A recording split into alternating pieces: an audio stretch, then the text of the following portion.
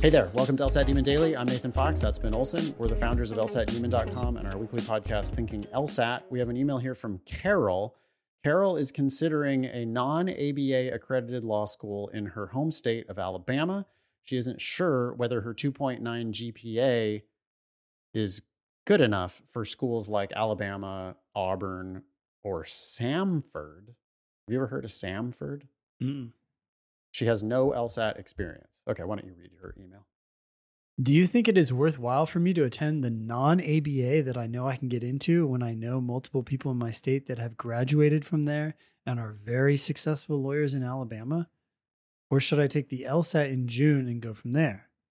Any advice? I'm wondering how confined I am if I were to attend a non-ABA as far as taking the bar, moving states, areas of law that I could practice, getting hired, and so on. Also, I haven't taken the LSAT yet because I understand the importance of doing well the first time. So I don't want to underperform since it is such a big part of my consideration for a seat with my GPA being low. I think non-ABA could be a great plan for you. My suspicion, though, would be that it will lock you into Alabama.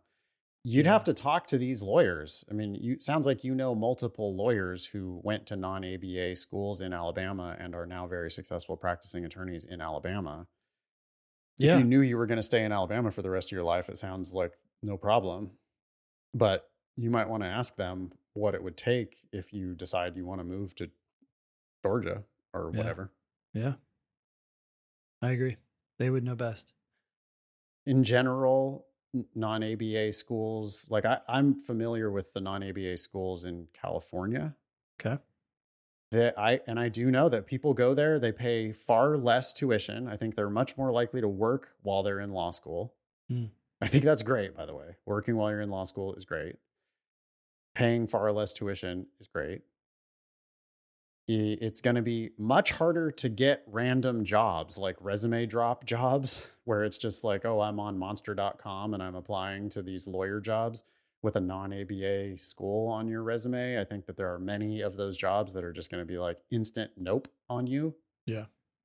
But if you're already working in law, I think this is when non-ABA schools make the most sense, is if you're already working in a law firm and they're like, hey, we just need to get you bar licensed so that you can go file these motions on your own.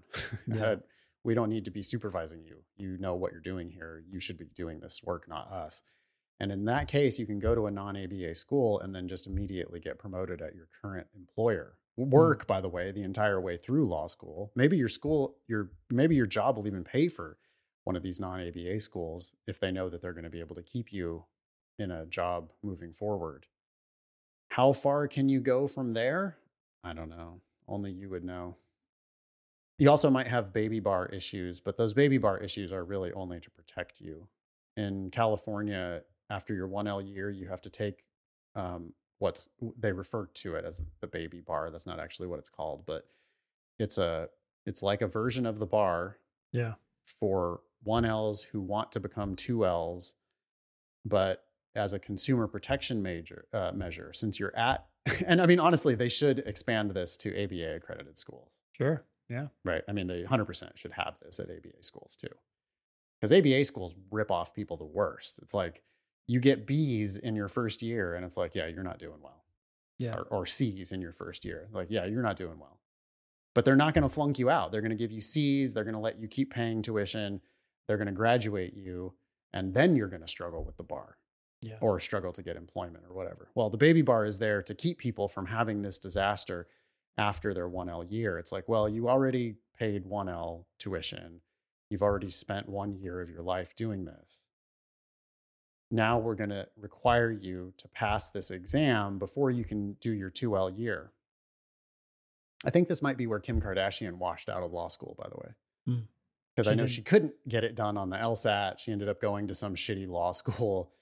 And then I think, if I recall correctly, she did her 1L year classes and then couldn't pass the baby bar. And maybe she's still working on that. I don't know. But it's for her own protection, because it's like, yeah, you weren't going to eventually pass the California bar if you can't pass this baby bar. Yeah. So there's no point in you taking your 2L and 3L classes. Yeah. I have no idea whether Alabama even has a baby bar, but for other people in other states, that might be something to consider. Again, I think it's only good for you, because if you fail the baby bar, that's a sure sign. Like, okay, stop doing this. This is not the right field for you. Yeah. Anything more about non-ABA accredited schools? I would also just say take an LSAT practice test. You said she has no LSAT experience. Get familiar with the LSAT. You're going to need that. Yeah, get yourself an LSAT Demon Free account and do a practice test within the Demon Free. Not only will it tell you where you're at, and it's only one data point, so it's not that much information. But like if you start with a 150, that's like, oh shit, even with your 2.9, you're going to have no problem getting a 160 or a 170, and you could be a splitter and go to good ABA schools. Yeah. Yep. If you start with a 125, then I'm going to go, okay, so real low grades, real low starting LSAT, ABA schools are going to be hard for you. Yep. But yeah, practice tests, people don't seem to understand that those practice tests are real LSAT tests. They were actually the real test from that time with the real scoring scale from that time. Yeah. And so you can know exactly how you would have done on that LSAT. You just take it as a practice test timed in the Demon or wherever, but I would recommend the Demon if you're asking us for advice. Yeah. Anything more? No, thanks, Carol. Email daily@lsatdemon.com if you'd like to ask us a question or share some LSAT or law school admissions news. Thank you.